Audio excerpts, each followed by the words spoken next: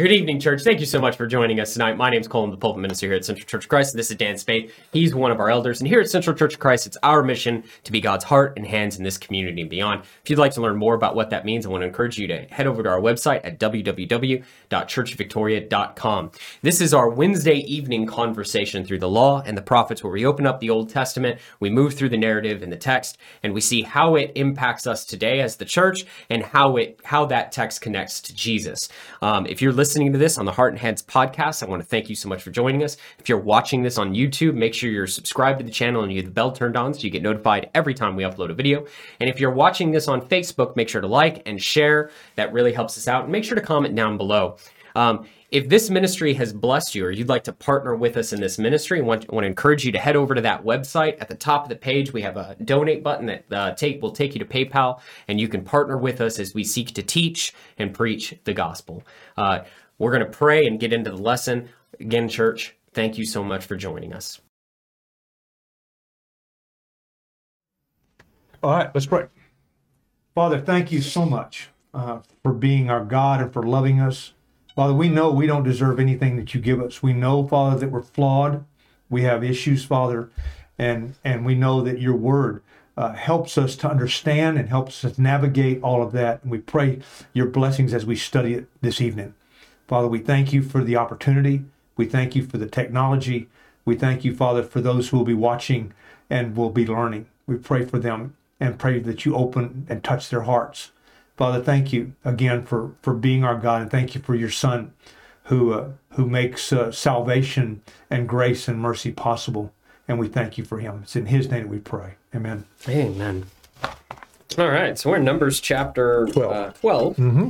Yeah, Numbers chapter 12, and again, you know, the book of Numbers, where what we're seeing and what we're experiencing is all of these rebellions. So we're going to see all of these people, instead of, you know, obey the Lord, instead of keeping him holy. And that's how the book starts out, right? The book starts out with them obeying, right? Mm-hmm. The Lord orders their camp and they all obey. And over and over and over again, we're told, and the Israelites did everything the Lord said. Mm-hmm. The Israelites did everything the Lord said. So we're told that repeatedly. And then Numbers chapter 11 hits, they hit the road, and the first crisis. I think that I want to clarify, rebellion doesn't mean the sins that they dealt with on a daily basis. That's not what it meant. Okay, no. It's not what it means for us as either. No. God had made provision when they were at the mountain for the sins they committed on a regular basis.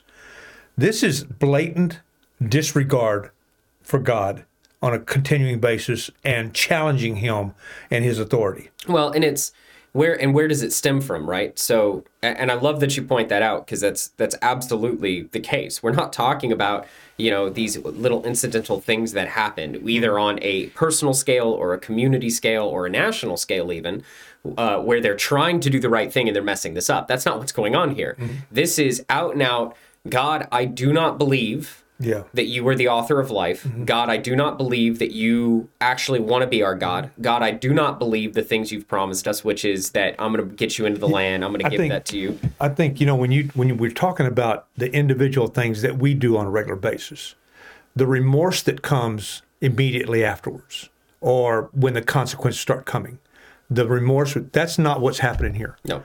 This rebellion, there's no remorse until God intervenes and blows their whole playground up. You know, that's when the remorse comes. Oh, I'm so sorry. I'm so sorry. You're not sorry. You're sorry you got caught. Yeah. Like I told that lady yesterday that was a visitor, and she was anxious about coming because of I think people won't accept me because I've got tattoos or whatever. And I told her, I said, this is just a hospital. There's sick people here. We're all sick. You know, and God is in the process of working on us.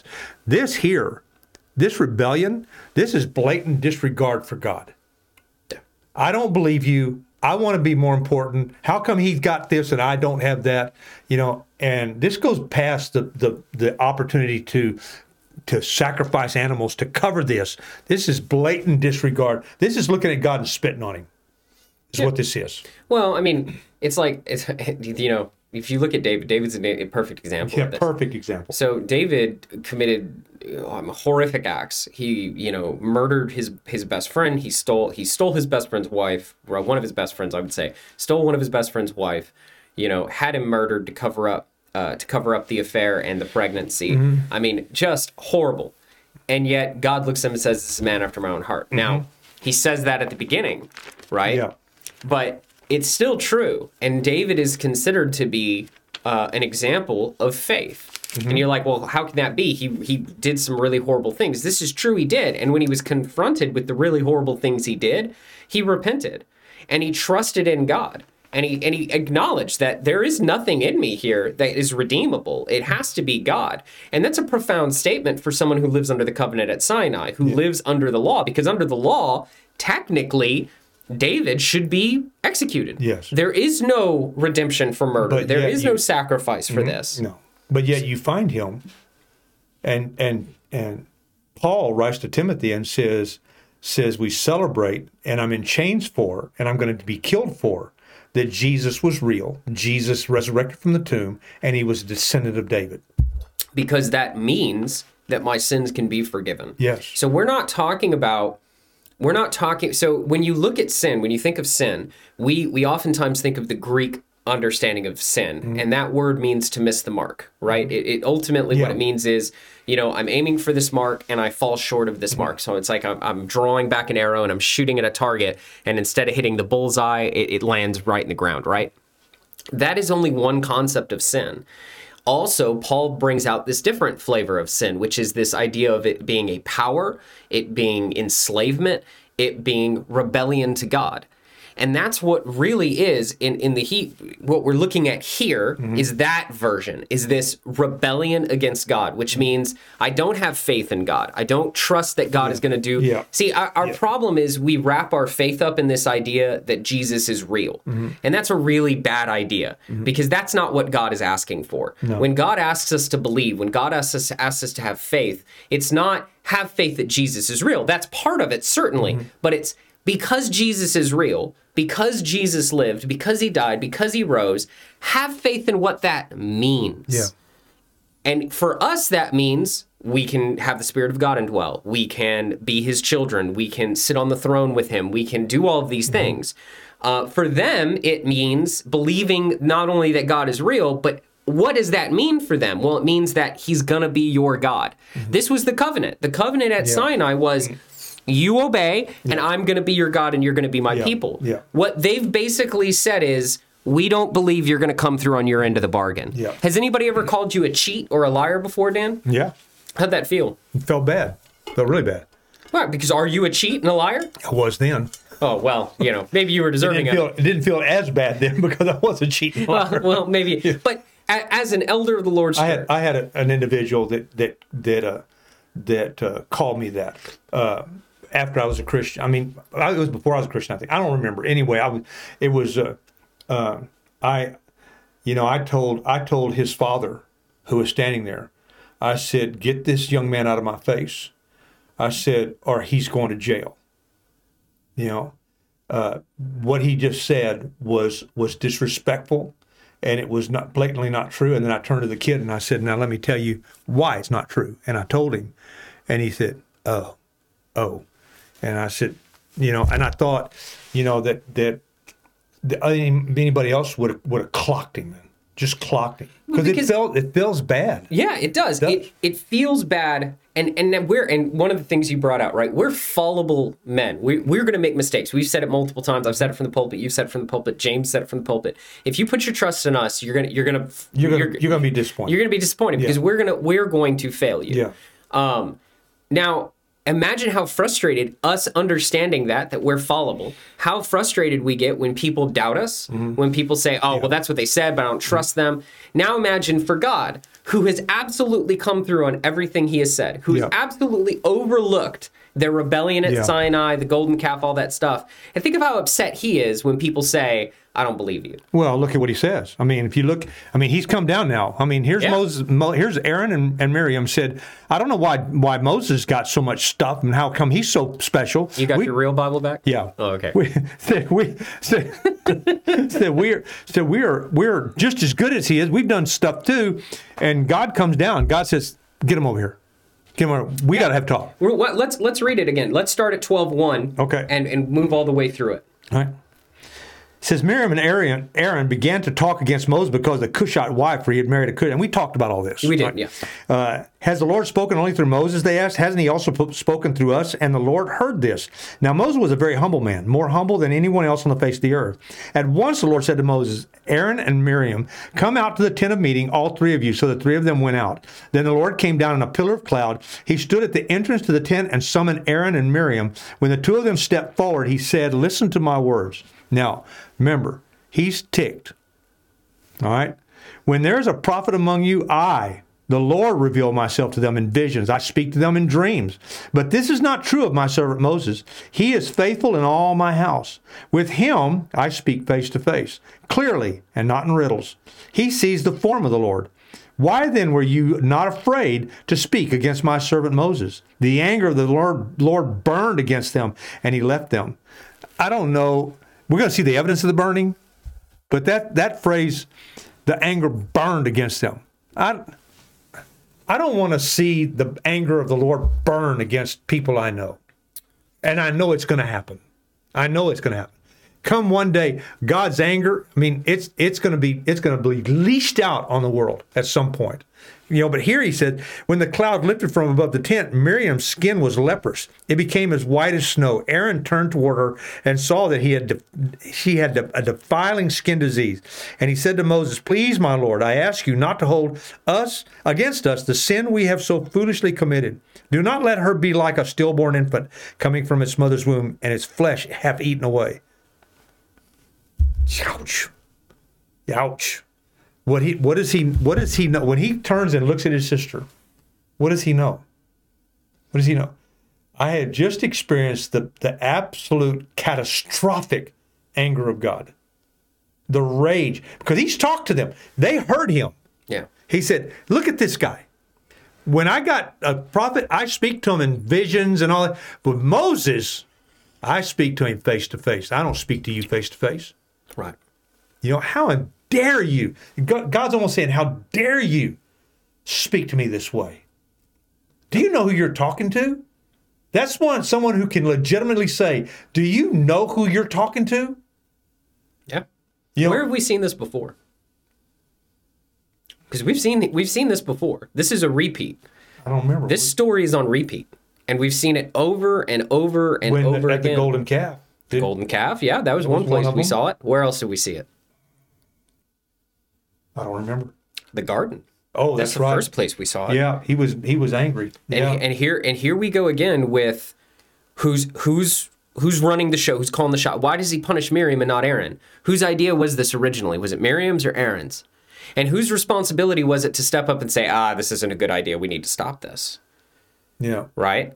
So what's going on here? You'd think Aaron's been there with Moses. He's the one that had the staff in his hand, threw it down, and it became a snake, and then he picked it up. You would think, did he have so much gall that he thought that God was doing these miracles through him? I think, based on the text, right? Notice it says Miriam and Aaron began to talk, not Aaron and Miriam. Miriam is first in this. That's significant? Oh yeah. And I think that God punishing Miriam, I think, is absolutely significant. Now that doesn't mean that they're not both at fault. They are both at fault. But let's stop and think about this. There's a reason Paul says, I suffer not a woman to teach a man. There's a reason. There's a reason in churches of Christ we don't have women preachers in the assembly. And women elders. There's a reason we don't do that. What is the story constantly telling us? What are the roles that God has set for men and women? Okay? We go back to the garden. Now, I'm not saying, again, that Aaron doesn't have fault here. No, he doesn't. I'm not saying Adam that had fault. Adam doesn't have fault. had fault. Adam and Aaron both have the greater responsibility, but let's really stop and think about this for a second. And this isn't an equality issue, okay? All people are made in the image of God, male and female, Yes. but God has different expectations, different roles for different people. This is in the Old Testament, and this is in the New Testament. And he tells us in the church we're all one. That's correct. But we have different roles. Different roles, and they're roles. incredibly important. Yeah. And so, look, We just did a meal yesterday, guys. You know, this is the day after the fourth Sunday lunch. Okay, so you kind of get an idea when we're recording this, and what happened yesterday, from about 8 o'clock on until noon, was the product of 4 or 5 women. absolutely, yeah. The last thing I want to do is do what they did yesterday. Now, we can talk about what those roles are and everything, because Miriam is also a prophetess. Yes. Right? So, and that makes some of us uncomfortable Yes, that she's absolutely. a prophetess. So, we can talk about some of those roles. We're not going to get into the nitty gritty of that right now, but I want us to see rebellion. How did this rebellion start? And it's a picture of what happened in the garden again, right? The enemy has come to Eve and says, "Oh, why don't you eat of this fruit?" Right? And Eve goes, "Well, no, because if we touch any of this fruit, we're going to die." So she doesn't really understand the command. Whose fault is that? Adam's, who heard the command, right? Okay, so, "Oh no, I can't eat any of this fruit. I eat any of it, I'm going to die." Well, the enemy comes in and says, "Oh, surely not. Sure, or if I touch any of it, I'll die." And he goes, "Oh, surely not. You won't die. No. No, in fact, when you eat of this fruit, the reality, you're going to be like God. God's already said you're like him." Yeah. So for her to take that fruit, what does she have to do? She has to be in rebellion to God. She has to doubt what God has said, that you are already like me, right? So she doubts what God has said, and then it goes even a step further. Not only does she doubt that she's like God has already said, but now the enemy says, and not only will you be like God, but he doesn't want you to have it because,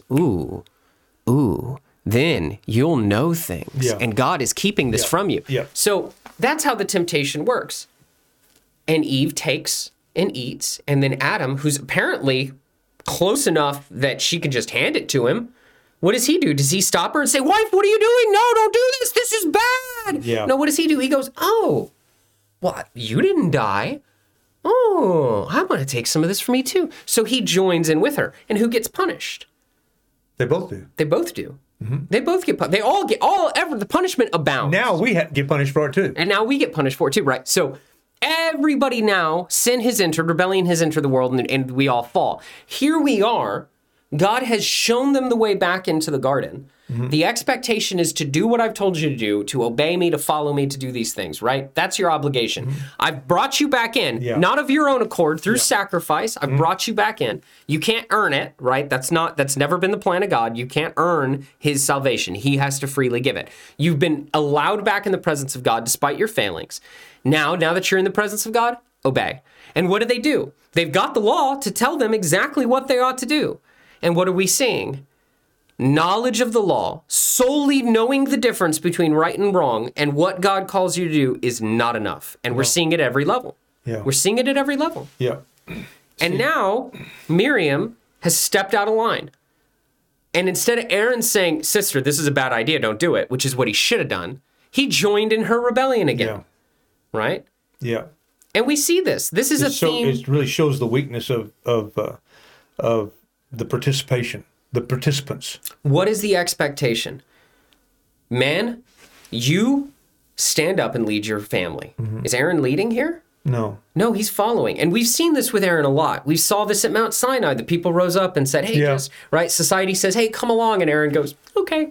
And then the comments that he gives to Moses about throwing the gold in and the calf jumped out. I mean, if you don't see Adam in that, oh well, it's the woman you gave me, God. Yeah. We're supposed to be reliving this story over. This is the whole point. So this is what we call a design pattern, and it's all throughout the narrative. They're constantly going to rebel. All through their existence, they're going to rebel, and God's going to always come to their rescue. It doesn't matter how many times God says, "Don't touch the fire." No. It doesn't matter. That's the point. That's what we're supposed to be understanding. Paul would say it this way, right? The law was meant to lead us to whom? Meant to lead us to Jesus.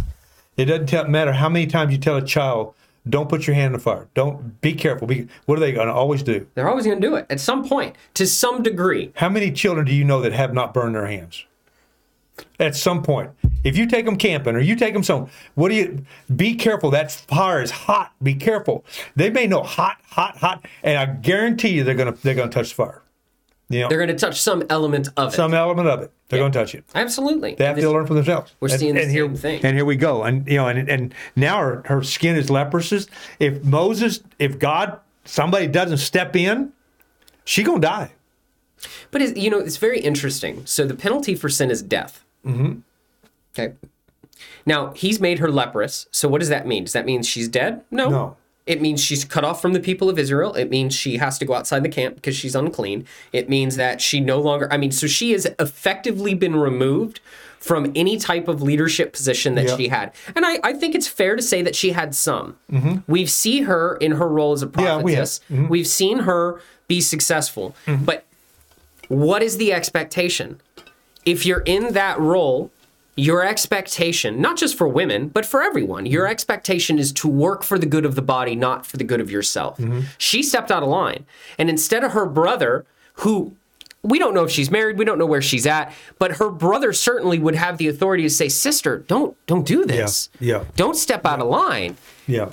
She steps out of line. He turns her white as snow. What does God say about discipline in Hebrews? He disciplines those whom he...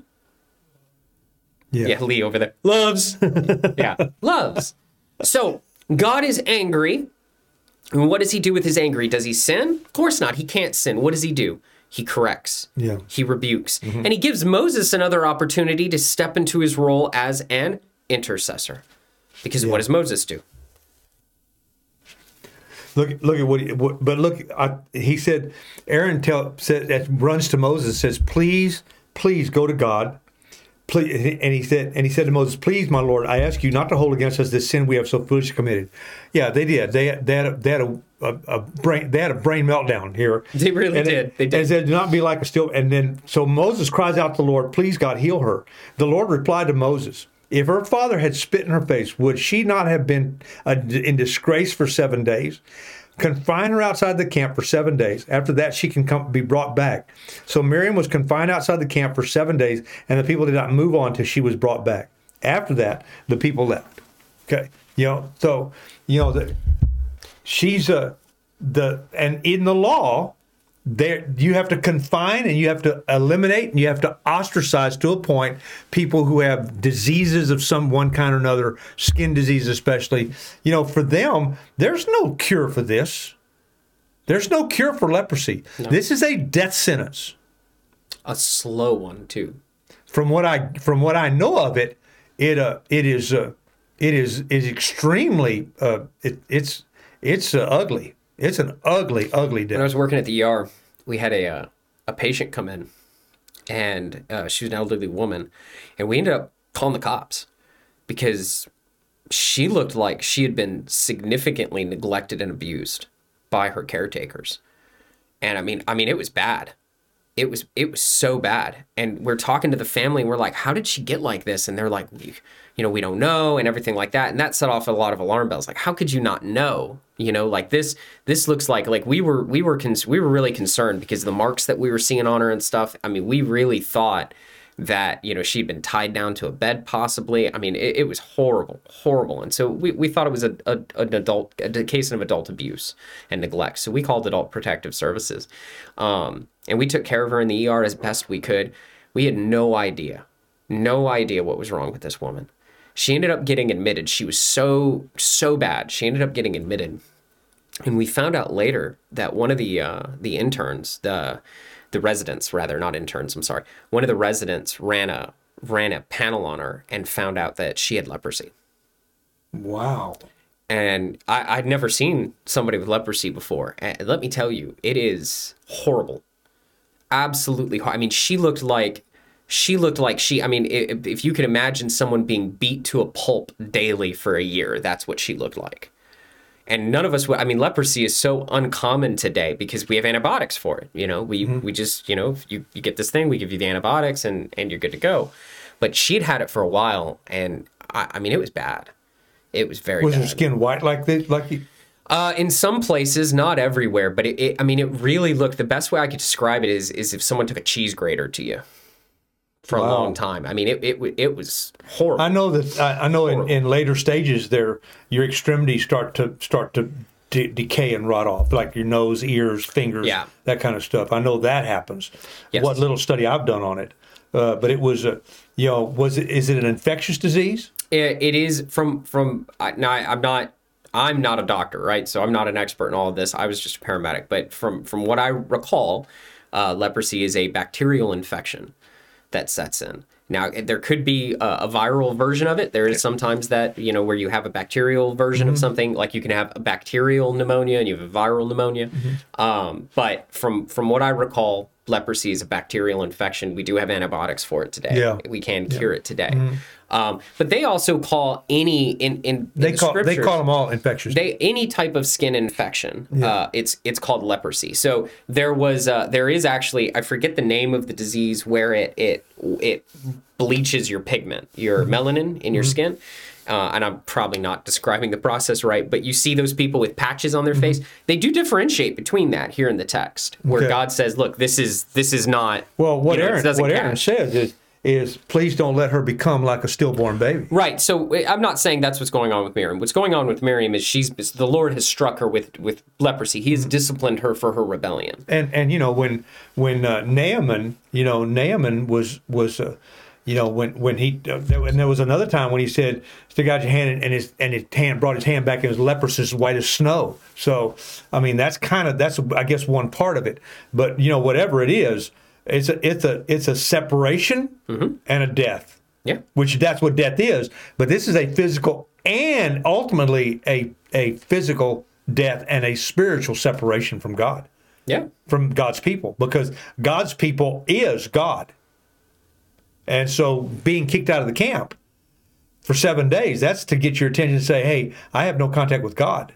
And for them, contact with God was everything. See, our culture today, contact with God happens on Sunday morning at 10 o'clock. Yeah.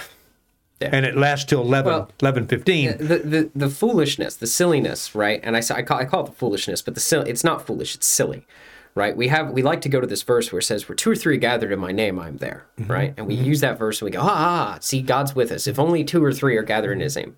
What? Do you not have the Spirit of God? Does he not dwell within you? Is he not everywhere you go? Did Jesus not say, I'm going to be with you to the end of the age? God is with you wherever you go. And we look at that passage where he says, well, 2 or 3 are gathered in my name. Oh, he's talking about the church. And he's talking about discipline in that passage. He's talking about judgment. He's talking about when the church comes together and has gone repeatedly to a brother who is in sin, and that brother refuses to repent, refuses to turn, refuses to come out, right? And now the whole church has gone to him and said, please come out. And he says, no, I'm not gonna change my ways. And Jesus says, well, then you're to treat him like an unbeliever. He's cut off from the church. He's cut out. Because you've gone to him and you've gone to him, and he refuses to turn. So he's done. He's done. I'm done with him. Where 2 or 3 are gathered in your name, there I am as well. And the idea is, I am there carrying out this sentence. You're not carrying out the sentence. Yeah, God is. I am carrying out the sentence. You've done what you're supposed to be. I had a brother come up to me Sunday morning, and he said, well, I need to talk to you privately. And I went, oh no, here we go. And so we stepped aside, we got somewhere private, and he said, well, this individual did this thing, it was wrong. And I said, stop. Did you go talk to them? Oh, yeah, I did talk to them. Okay. What did they say? Well, they laughed. And I said, okay, well, now you've got to give your brother an opportunity to not do it again, right? I said, your responsibility is to first go talk to them. You're the one who witnessed the thing they did wrong. You're the one who saw it, not me. You need to go talk to them. Now, however they choose to respond, you got to give them time. And let's see what happens. Okay. I said, look, man, this is how it works in the church. You don't, I saw something wrong. I need to go get the pastor. I need to go get the preacher. I need to go get, no. You saw it. You need to deal with it now. Mm-hmm. So you go do that. Mm-hmm. And now if he doesn't change and he does it again, then you can come back and we can talk, and maybe you and an elder or you and me, then we can go approach that brother and we find out what's going on. I said, because this is really out of character. This isn't right. And that brother knows that. So you need to go talk to him. And that individual said, okay. And I saw him and they were talking, and he came up to me afterwards and he said, we got it handled. So it's all good. It's all good. And I went, There you go. That's what happens when you do it the right way. when you do it the right way. That's Matthew 18 in practice. Yeah. Matthew 18 in practice. What we do instead a lot of times, or what is done, I don't want to say we, but what is done a lot of times instead is, oh, I've got this, I saw this person doing the wrong thing. Let me go talk to all these people about it. Let me go deal with all these people about it. And saying, no, you need to go to that person. Yeah. Yeah. When that happens, when we do that the right way, Jesus is among us when it comes time to look at a brother and say, And that's what's happening here. It really is. God said, put her outside the camp, bring her back in 7 days, and everything's going to be fine. Mm-hmm. You know, God's anger is settled. Moses has gone and intervened. And it's a picture of the church, how it's supposed to work. Really God will is. get involved. God gets involved. God passes judgment, passes sentence. Here it is. Here are the consequences. This is the punishment for this. But here we go. Now, this is how we fix this. I really hope it's so important and so vital for people to get, because people think the law, especially today, I hear some really wacky things about this law, right? I hear that it's God's perfect law. The problem is that nobody wants to follow the law. You're out of your mind. Yeah. You're not reading your Bible well if you think that. Look, these people are first generation. They saw him on the top of the mountain. He handed them the law, and they're not following. Yeah. What makes you think you, thousands of years later, are going to do a better job? You're not. Wake up. Peter deals with this in Acts chapter 15. For all these people trying to bind the law on people, run around saying, oh, we need to follow the law of Moses. Yeah. What does Paul say? If you're going to say that, if you're going to follow the law of Moses, you got to do it perfectly. Yeah. And you're not going to do that.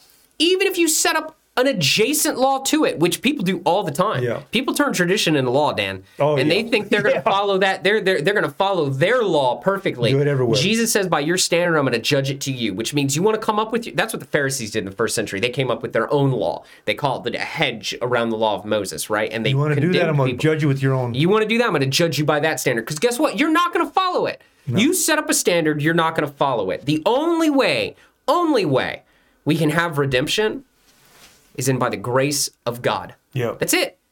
Now, does that mean I'm free to go out and sin and do it? No, of course not. But because of that, I do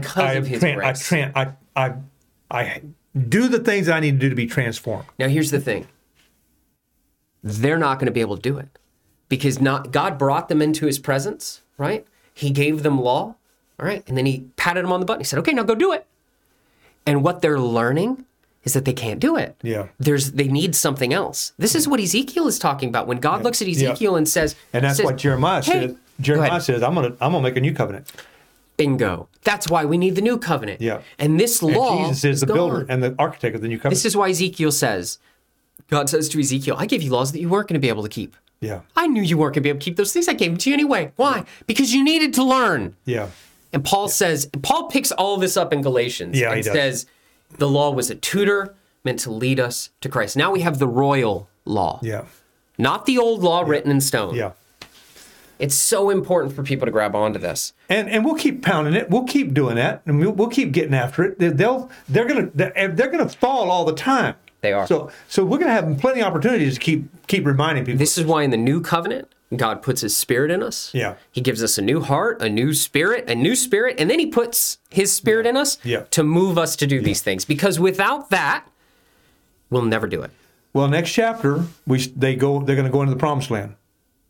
Well, for the first time. Kind of. Yeah, a couple of them are going to go. Well, they're going to go in there. A baker's dozen.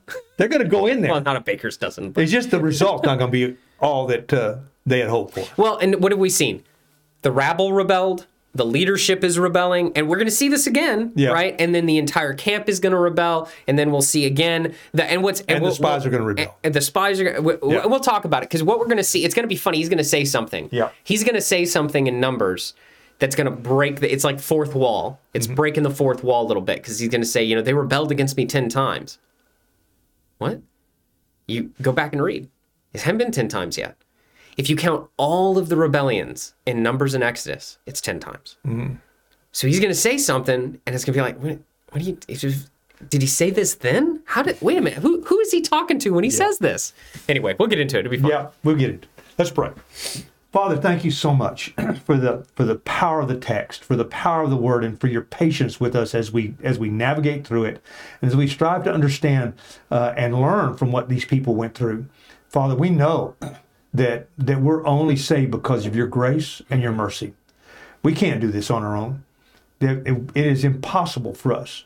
We see it every day in our lives. We see the inconsistencies and the failures every day in our lives.